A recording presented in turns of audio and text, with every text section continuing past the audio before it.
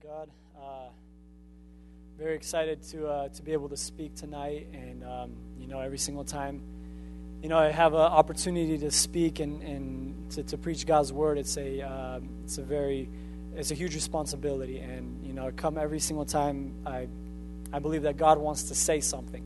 So also excited that today it looks like there's a wedding being prepared for, and we have a couple that's going to get married tomorrow. So also excited about that. Let's celebrate. And so it's going to be an awesome time tomorrow. And tonight, I feel that God has given me a word, and I'm just really excited to be able to speak it tonight. So before we start, let's pray. And God is already with us, but ask Him to speak to us tonight. God, we thank You for Your word. God, we thank You that it's alive. God, we thank You that Your word is actually alive, God, and that it's living and active, God. It's inside of us. We thank You, God. And Lord, we pray that You would speak. God, help me to preach Your word tonight. God, help me to speak Your word, God. Help me to be sensitive tonight to You, to Your Spirit. God, we pray, Lord, that there would be no distractions, God, that there would be nothing to hinder Your word. Lord, we pray, God, that the seed of Your word, God, it would fall on good ground tonight, God, and it would produce a harvest, God, 30, 60, and 100-fold. Lord, we thank You for Your word tonight. In Jesus' name we pray. Amen. Amen. If you have a Bible, please open up to Romans chapter 9. If you don't have a Bible, look over at a Christian. He probably has a Bible. Did I say that out loud?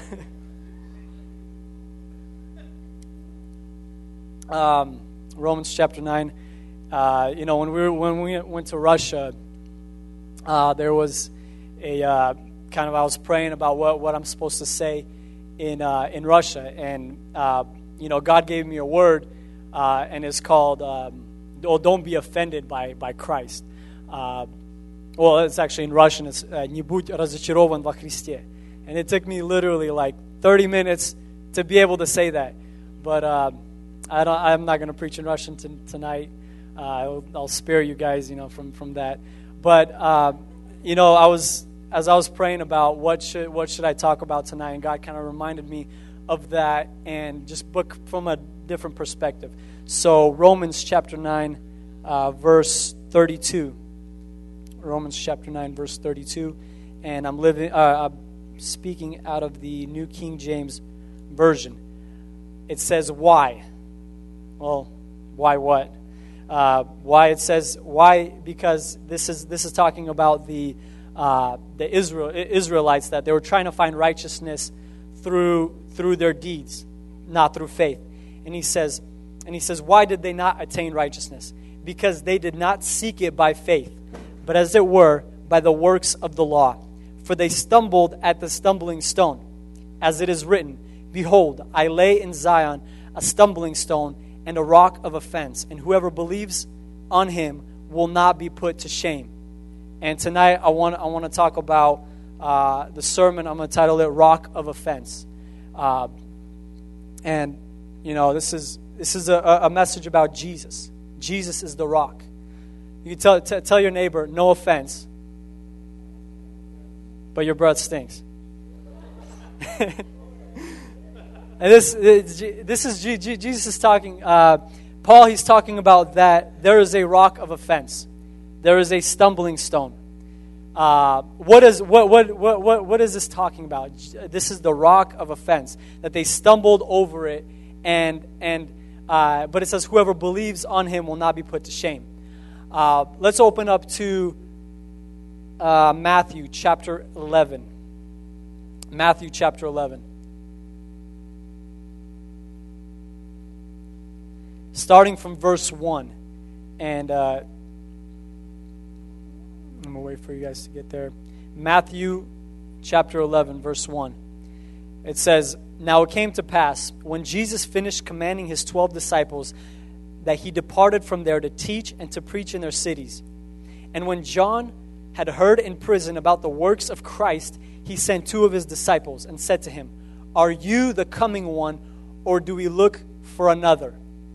And I'm just going to give a little bit of background on what's going on. And so, after the last book of the Old Testament is the book Malachi, right? It's spelled like Malachi, but you say it Malachi. And after Malachi to Matthew, there's about 435 years with no word of God. They call it the silent years. And there's a lot of things happened.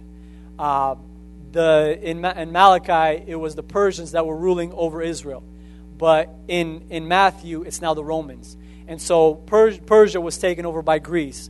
Greece was taken over by Rome. And now Rome rules in Israel. It's a Roman rule. And, there's 435 years of spiritual darkness. There was no prophecy. There was no prophet sent to Israel. They had nothing for 435 years.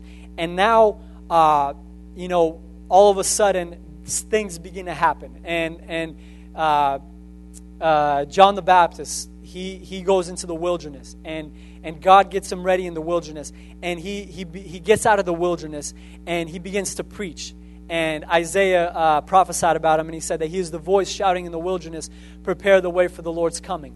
And all of a sudden, there's John the Baptist, and he is sent by God. And then John the Baptist has 6 months. And then in the 6 months, he prepares the way for Jesus. And then Jesus, he steps on the scene. And now John is in prison, and Jesus is, it's his, he kind of takes over the spotlight, and he becomes kind of the main topic for the church, or for Israel, you could say. And so John is sitting in prison, and he's wondering, is Jesus the Messiah? He's asking. He sent his disciples. He said, when John had heard about in prison about the works of Christ, he sent 2 of his disciples and said to him, are you the coming one, or do we look for another? Are you the coming one, or do we look for another? Why does he say that? I believe that everyone was expecting the Messiah to be a savior of Israel. Now that's what Jesus was, but in a different way. They expected him to save Israel, probably in an earthly it's an earthly kingdom. Everyone thought that Jesus was going to come and take over the Romans, and they're going to destroy all the Romans, and Israel was going to come back to power, and they were going to be like they were before, and he was going to restore their glory. And they all believed that Jesus was talking about an earthly kingdom. And even when Peter, or when Jesus began to say, yeah, I'm going to die, but in 3 days I'm going to resurrect. And Peter said, no, Jesus, you can't say those kinds of things. Can you imagine? Peter was the only person in history of the earth to tell Jesus he was wrong. That Jesus, you can't talk like that. What do you mean what do you mean you're gonna die? If you die, we all die. And then we can't take over, and we can't be your helpers. You're gonna be king, and we're gonna be your helpers.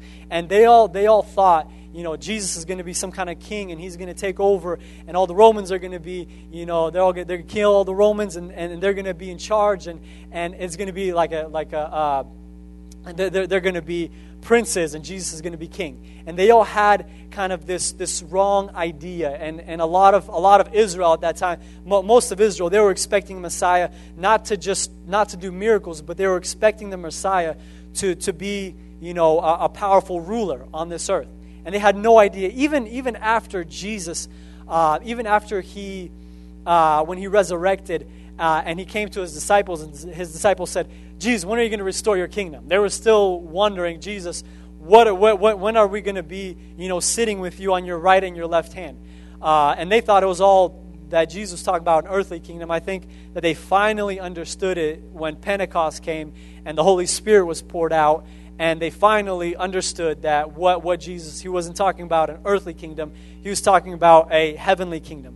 And so Jesus, it says later, Jesus answered, verse 4, Jesus answered and said to them, go and tell John what you hear, the things which you hear and see. Verse number 5, the blind see and the lame walk. The lepers are cleansed and the deaf hear. The dead are raised up, and the poor have the gospel preached to them. And blessed is he who is not offended by me. Jesus said, blessed is that person who is not offended by me. And that's an interesting statement, isn't it? Blessed is he who is not offended by me. And a lot of people, when we talk about being offended by Jesus, you could be offended by, say, your friend, right? Your friend could say, well, I don't like how you dress, or I don't like how you talk, or I don't like how, your nose too big, your ears too big, whatever. Somebody at school could offend you. Somebody could offend you. Could be offended by a person. But, essentially, we don't really think that Jesus can offend somebody. Can Jesus really offend a person? Like, can we really be offended by God? Is that even possible? But Jesus, he says that blessed is he who is not offended because of me. So there is something there that Jesus is talking about. And John, he was sitting in prison. You can imagine John.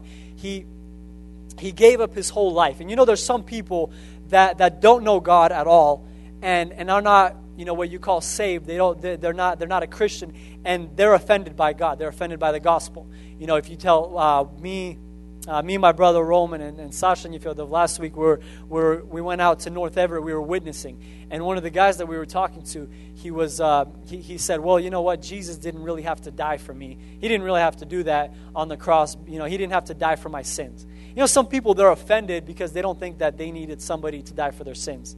I don't know if you've ever talked to somebody about Jesus and you tell them, that you need a Savior because of your sin.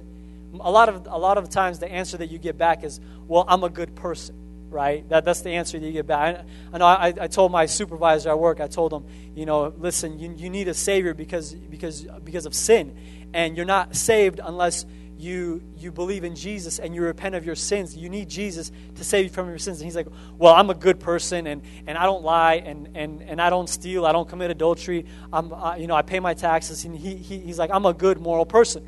And he started saying, there's Christians that do horrible stuff and I'm not like that. I'm a good person. God wouldn't send me to hell. And that's the excuse. A lot of people, they don't think that they need a Savior. They don't think that they need somebody to save them from their sin. They don't think they're bad enough. Basically, they don't think that they did enough bad stuff to deserve hell. And so they're offended because, they don't think that Jesus had to die for them. I think God can't stand that. Honestly, I think when God hears that, he hates that because, can you imagine Jesus was sent on this earth, God's one and only Son, had all the sins placed on him, on his shoulders, and God even turned away from him, and he didn't even look at him because he had so much sin on him, and God hates sin. And then you say, well, I didn't need a Savior. I'm good. You didn't have to send your Son to die like that. You didn't have to do that. It was pointless. I'm good enough. I think God can't stand that. But John is not in that. That's not him. He's not asking God, I don't need a Savior. He's saying John is in prison, all right, and he gave up his life for the gospel. Basically, he gave up his life for God. He's in the desert. It's hot during the day. It's cold during the night. He has nothing to eat. He's eating locusts and wild honey. He has camel hair on. He's got a leather belt on. He's kind of like a high school dropout, And the reason why I say that, because he was a priest. He's the son of a priest. He's supposed to be a priest, right? He's supposed to be his dad was a priest, and he was supposed to be in the same position, right? He was supposed to be, following in his father's footsteps and being in the temple and having the robe on and eating meat and, making sacrifices. And he was supposed to have this honored position, and he drops all of that, and he says, no, I'm not going to do that. I'm going to be obedient to God. And he goes into the wilderness. We don't know how long he was there, but it says that he was in the wilderness, and he gave up his whole life. Gave up everything just for God, for the gospel. And he sees Jesus. And it says in verse 2, it says, when John had heard in prison about the works of Christ, he heard about his works. What was Jesus doing? Jesus says, the blind see, the lame walk, the lepers are cleansed, the deaf hear, the dead are raised up, and the poor have the gospel preached to them. So Jesus is spending his time with poor people. He's going around and healing sick people. He's talking to individuals. He's going to weddings and turning water into wine. He's helping poor. He's talking about being poor in spirit, being meek. And John is probably thinking, Jesus, what are you doing? This is not what you're supposed to do. You're the Messiah. you're supposed to be involved with politics. You're supposed to be up there, in power. And you're supposed to take over the Roman Empire, and we're supposed to be ruling as a nation. And John is, I think he doesn't understand what's going on. And Jesus said, blessed he who's not offended. And I believe at this point, John, he was offended, or I think he had doubt about what was happening. Because he's thinking, man, Jesus, I gave up everything for you. What did I do it for? John was the person that said, behold the Lamb of God who takes away the sin of the world. He was the first person to say that about Jesus. That might have been the most powerful statement up until in human history, up until that point. And he said, behold the Lamb of God who takes away. He understood who Jesus was. He had a revelation of Christ. And he knew, without a doubt, he knew that Jesus was the Messiah. Why does he now say, Jesus, is it really you? He said, are you the coming one? Verse 3. Or do we look for another? Are you really Jesus? Jesus, are you really the Messiah? Are you really the one that was prophesied about? Or do we look for another one? It looks like he began to doubt. And doubt started coming into his heart. And he thought he knew God. He thought he understood what God was doing. But here we see he has doubt. And he's in prison, and it's kind of a bad place for him. And he has doubt.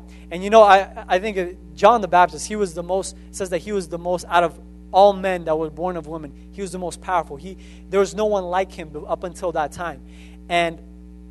But he has doubt in his mind, in his heart. He has doubt. He's not sure of what's going on.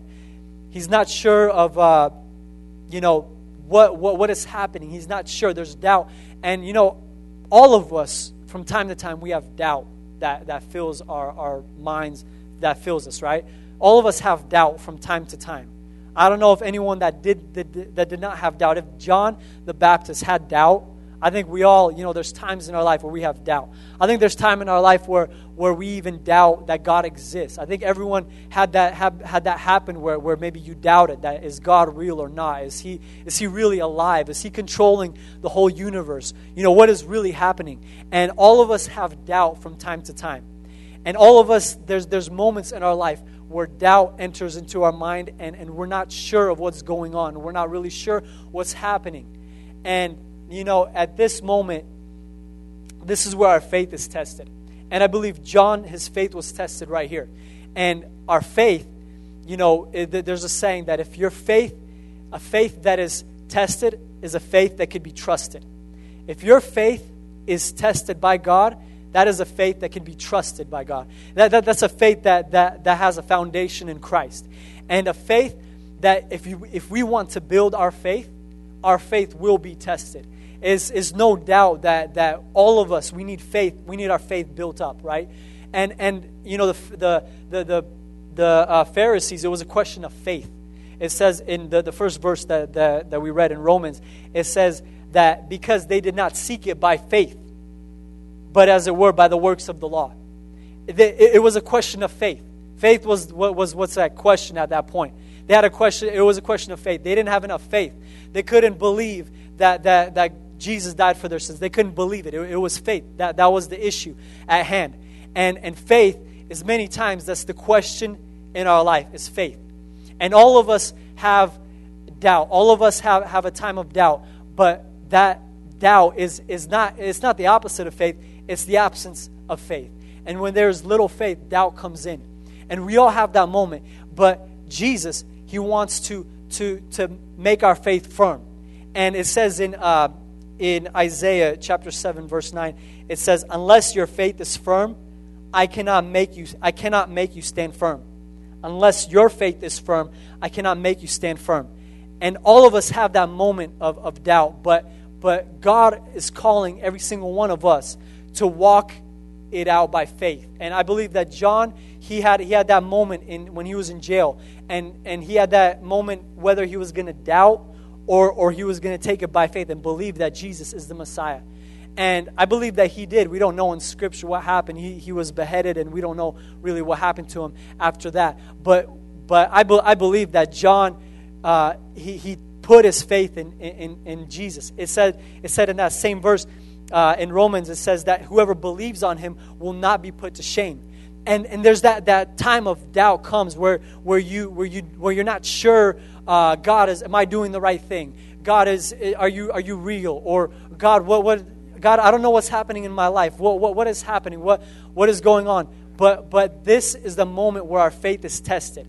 And when our faith is tested, it's tried like gold. And see, God it says that He wants to purify us like gold. How is gold purified? Gold is melted.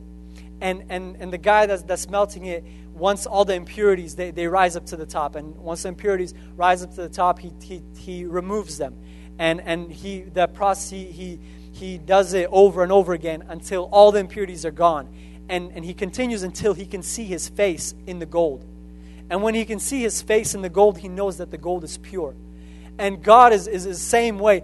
When He can see His reflection in us, when His image when His image in us is in us, and He can see Himself in us, that's where He says, okay, now you're formed. Christ is formed in you. There's a verse in James, or I'm sorry, not in James. It's in Galatians 4:19. It says, God wants to. It says, my little children, for whom I labor in birth again until Christ is formed in you. There's a moment. There's a moment where Christ is supposed to be formed in us. So I have a question. Is Christ formed in you? Has Christ been formed in you? Do you have the mind of Christ? Do you have the thoughts of Christ? Is Christ formed in you? Or is it just something that you do? Is Christ, is His image formed in you? Can somebody see Him in you? You know, when we were in Everett on Saturday, we were witnessing, and one of the last person that we came up to, and I told some of you guys the story already, but the last guy we came up to, he was this big dude. He's about, I don't know, Roman Guyev's not here now. He's about the same size as Roman Guyev. Pretty big, like 6'3", you know, it just looks like an NFL player or something. And I came up to him and I said, you know, I told him about God, you know, do you believe in God? And he looked at me, he kind of smiled and he kind of hesitated, and he said, well, are you a real Christian? Are you a real Christian or are you a fake Christian? I'm kind of, whoa, you don't really get that response when you tell somebody about God. And I'm like, where are you coming from? I didn't really know what he was talking about. He said, are you a real Christian or are you a fake Christian? He's like, because I can't stand the fake Christians. I just can't stand them. I'm like, oh, okay, great. And you can kind of see in his eyes. I could tell in his eyes he looked like a real genuine Christian. And he said, yeah, because I can't stand those fake Christians. I don't want anything to do with them. And so it's good thing I was like, yeah, I'm a real Christian. Amen. I am a real Christian. And you know, can people see that you're a real Christian? Because I mean, I think there's almost nothing worse than a fake Christian. Amen. There's few things that are worse than a fake Christian. You know, I have some you know, I know some fake Christians, and you know, at work I even told them, I'm like, please don't tell people you're a Christian, because you're not a good example. Why not? And I'm like, because you're not a Christian, you know, and there's almost nothing worse than a fake Christian. It's like that song that said, you know, the greatest cause of atheism in the world today is Christians. And that was that Jesus Freak song, "What If I Stumble," right? And yeah, it's like many you know, people in the world, they look at a Christian and they see that he's a fake Christian, and it doesn't leave a pleasant taste in your mouth. And you know, the question is Christ formed in you? That's the question. And I believe that is what God wants to do. See, He wants to take our faith and He wants to stretch us until Christ is formed in us. And that's what that's what His goal is. He's not concerned really about how we feel or how we don't feel. Are we happy or are we not happy? He wants Christ formed in us. He wants people to look at us and to see Christ living inside of us. And you know, like Ramir said today, you know, there's something better than happiness. There is something better than happiness. It's joy. Amen. And you know, most people, they're content with being happy. Just as long as I'm happy, as long as I can go to church and you know, say a prayer, shed a tear, and I feel good going home, and everything's okay. And that's all good. But sometimes I feel like we need to go home feeling bad. Sometimes I feel like we look for the happiness. We look for happiness. Just as long as I'm happy, I'm okay. I'm good. And happiness it's easy. You have a good day. You have good weather outside, and you're happy. This day is great. But just as easy as that comes, it's raining here. Rains a lot here in Seattle. You feel bad all of a sudden. Now you're depressed, and it's like well, you could be happy and then you could be sad all of a sudden, and that's not what we're looking for. One of my favorite quotes is that Jesus didn't die to make us happy. It was happiness is a temporary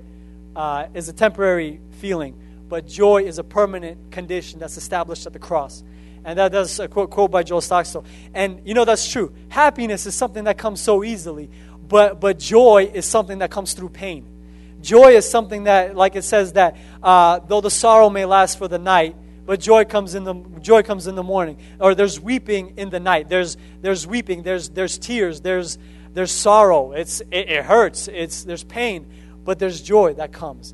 And if you're happy, hey, you'll sing along with the song, you'll clap your hands. But if you got joy, man, you'll dance before the Lord like David did. Amen.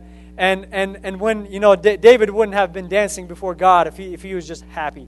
No, that's where joy comes in. And see, that's where God wants to bring us. He wants to bring us to that condition of our faith being tested.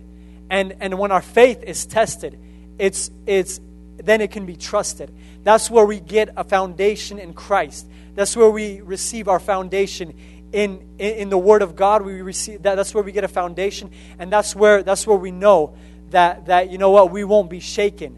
And when a storm comes, we won't be shaken because Jesus is in that storm. And a lot of times it's when we're shaken, it's when our faith is tried that we find Jesus. A lot of times it's when we get that trial, like it says in James. It says in James chapter 1, verse 2 through 4. Verse 2 through 4, it says, "My brethren, count it all joy when you fall into various trials, knowing that the testing of your faith produces patience. But let patience have its perfect work, that you may be perfect and complete, lacking nothing." So when you go through trials, when you go through something difficult, you don't understand it, it says that your faith is tested. And when your faith is tested, it produces patience.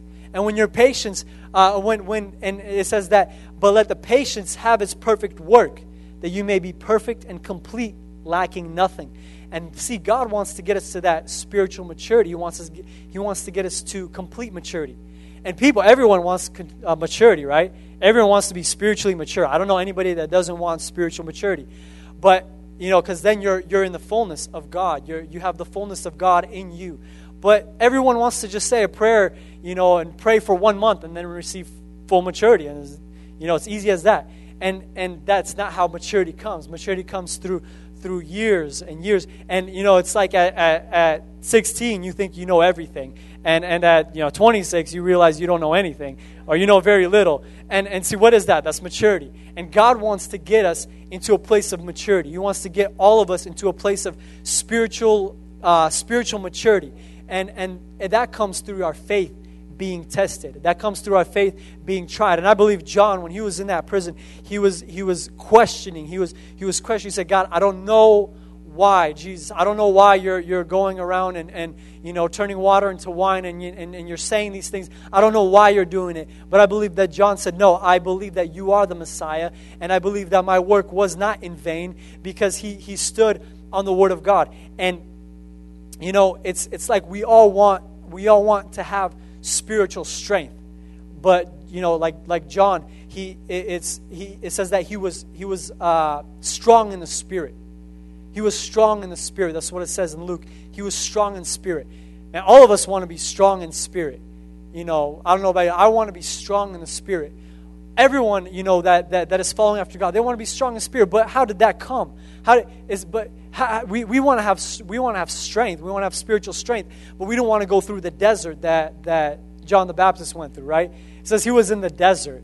In the desert, it's tough. It's hot during the day. It's cold at night, and it's a tough environment. But that's where he received his strength. That's where strength came. Is he went through that? He went through the testing. And so my question is also: are we offended by God? What does that mean? Offended by God? Can God really offend us? Is that even possible? Can God offend us? Is that really, is that real? Can he offend us? And I believe, yes, that God does offend people. And, he offends the world at large because they think that they're good enough. They don't need they don't need him to die for their sins. But he also offends Christians. I believe that all of us are going to have that time where we can be offended by Christ, where we can be offended by something that he does or something that he says or his works. Maybe his work. Maybe in your life you didn't think that he would do what he's doing. Maybe you didn't think that he was gonna lead you where he's leading you, or maybe you thought that you would have something. You prayed for something and you didn't get it, or you thought that you would have something, or maybe I don't know. Maybe you don't understand what Jesus is doing in your life, and you don't understand what his purpose is for you. And sometimes, it could offend you. It could offend because it's an offensive gospel. And Jesus said, blessed is he who is not offended. A way to check, because Jesus said, if you don't leave your father, mother, brother, sister, whatever, all the dreams, if you don't leave it, if you don't love me more than these things, you're not worthy of being mine. And I feel like a way to check where we're at with God is with our friends, friendships. And, all of us, we either had friends that were not right with God, or we have them right now. And, all of us either have or had this person that man is just so it's so good to talk to him. You feel like you're, what's the word, when you're compatible or whatever, you can relate to him, and you have the same interests, and you like to text him or her, and it's you feel like you have a friendship going, and you enjoy it. You get to hang out, but at the same time, that this person does not love God. That this person is not right with God, and that he's a bad influence on you. And there was a story about King Jehoshaphat. King Jehoshaphat, he was a great king. It says that he loved God. It says that he took delight in God. He was a great man of God. And it says that he even went out to preach to Israel by himself. He went to preach to Judah, and then he went to preach to Israel, they were separated from Judah. And he went to preach to people. He was a king. No king ever did that. And he loved God with all his heart, but he had one issue. And he had wrong companions. And he by marriage, he was related to Ahab. His son married Ahab's daughter, and then he was friends with Ahab, and he went to war with him. And it's only by God's grace that he didn't die in that war.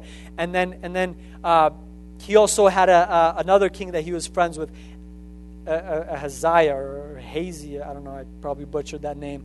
Haziah, another king who was also wicked before God, and he also had that as his friend. And the prophet said to him, Jehu, the son of Hanani the seer, went out to meet him and said to King Jehoshaphat, should you help the wicked and love those who hate the Lord? Therefore the wrath of the Lord is upon you. This is 2 Chronicles 19:2. It says, should you help the wicked and love those who hate the Lord? Should you love those who hate the Lord? And God did not approve. And he could have been much greater if his companion, if he was right companion, if he had the right people around him. He could have been even greater than he was. And because of that, he didn't enter into the fullness of God. And friendship is something, who you are today is really who you're hanging out with. Who you're going to be in the future is who you're hanging out with right now. Who are your close friends? And, who are those people that influence you? Because all of us had that time. I remember when sometimes they're hard to find. Even in a church, even in a church environment, they're hard to find somebody that really loves God with all his heart. They're hard to find sometimes. It's hard to find a good friend like that. And you know what? It's better to have no friends than to have friends that hate God, or not even hate God, friends that don't care about God's word and don't love God with all their heart. And, I remember in my life, I remember when there was about 6 months where I didn't have a close friend because God was teaching me at that time. He was testing me. He was trying me. And I felt like He told me, just separate yourself from different people and seek after me. Seek after my will. And, that's just a test, how we can test ourselves. And you know what? Maybe you're offended by God, by Christ. Sometimes we feel offended that, maybe people aren't treating us right, or it's not, our life isn't fair. Or, sometimes you think, God, why do I have this life? Why was I born in this family? Or why do I have these friends? Or what's going on in my life? How come I have these circumstances? Why couldn't I have this? Or why couldn't I have that? God, it would have been so much easier if you would have given me this. God, why is life not fair? Or, so sometimes we get that mindset. God, it's and we can be offended by Jesus. We could be, we could say, God, people aren't treating me right, and it's not fair. The people that are around me, it's not right. Why am I in this environment? But it's okay to feel like that sometimes. But I believe that God wants us to overcome that. He wants us to overcome that with faith. With faith, continue to follow God. And Jesus said that he who overcomes, I will give them, I will write their names in the book of life. And Jesus says that, fear not, for I have overcome the world. Don't fear not, for Jesus already overcame the world. He already did it for us, right? All we have to do is look upon Him. All we have to do is look at Him and trust in Him. And you know what? There might be that time when you're offended by Christ. Maybe something you don't understand is happening in your life. But Jesus has already said, fear not, for I have overcome the world. I've already made it. He's already made a way for us. If God is for us, who's going to be against us? If Jesus is on our side, who can be against us? And I wanted to pray tonight about that. So let's stand up right now. Let's stand up and we're all in different areas. We're all in different seasons in our life. And I just want to pray so that God would take us through the trials and that He would build our faith. And God is going to stretch our faith, and He wants to stretch our faith. But we need to submit to Him. We need to be overcomers in the faith that God has called us to.